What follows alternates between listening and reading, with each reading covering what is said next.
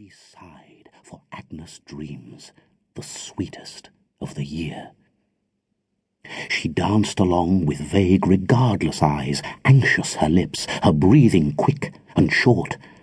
The hallowed hour was near at hand. She sighs amid the timbrels and the thronged resort of whisperers in anger or in sport, mid looks of love, defiance, hate, and scorn, hoodwinked with fairy fancy, all amort, save to St. Agnes and her lambs unshorn, and all the bliss to be before tomorrow morn.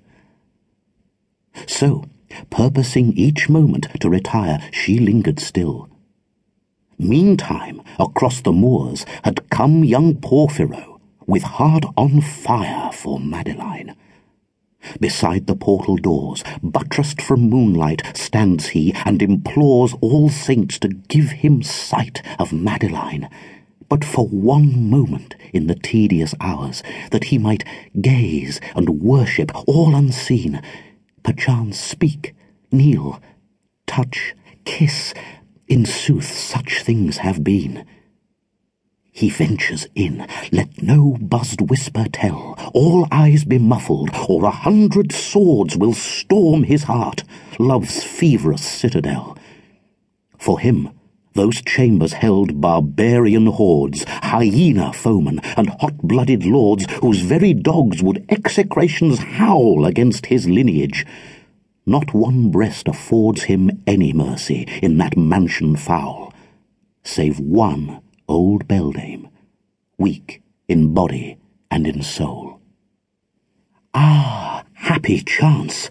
The aged creature came, shuffling along with ivory-headed wand to where he stood, hid from the torch's flame, behind a broad hall pillar, far beyond the sound of merriment and chorus bland.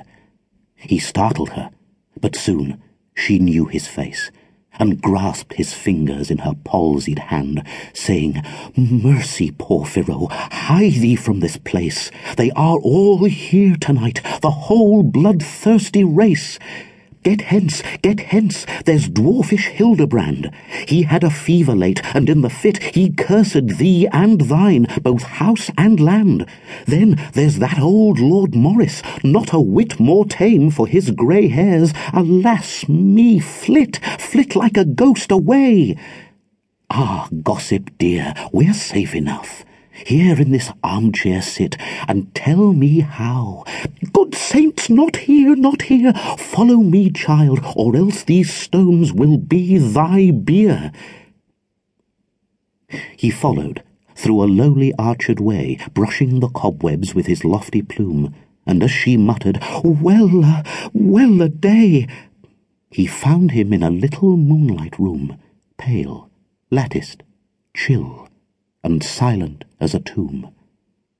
"Now, tell me, where is Madeline?" said he. "Oh, tell me, Angela, by the holy loom which none but secret sisterhood may see, when they St. Agnes' wool are weaving piously." "St. Agnes! Ah, it is St. Agnes' Eve! Yet men will murder upon holy days. Thou must hold water in a witch's sieve, and be liege lord of all the elves and fays to venture so. It fills me with amaze to see thee, Porphyro, St. Agnes' Eve. God's help, my lady fair the conjurer plays this very night. Good angels her deceive. But let me laugh a while. I've mickle time to grieve." Feebly she laugheth in the languid moon, while Porphyro upon her face doth look, like puzzled urchin on an aged crone, who keepeth closed a wondrous riddle book, as spectacled she sits in chimney nook. But soon his eyes grew brilliant when she told his lady's purpose, and he scarce could brook tears at the thought of those enchantments cold, and Madeline asleep in lap of legends old. Sudden, a thought came like a full-blown rose, flushing his brow, and in his pained heart made purple riot. Then doth he propose a stratagem that makes the beldame start. "A cruel man and impious thou art. Sweet lady, let her pray."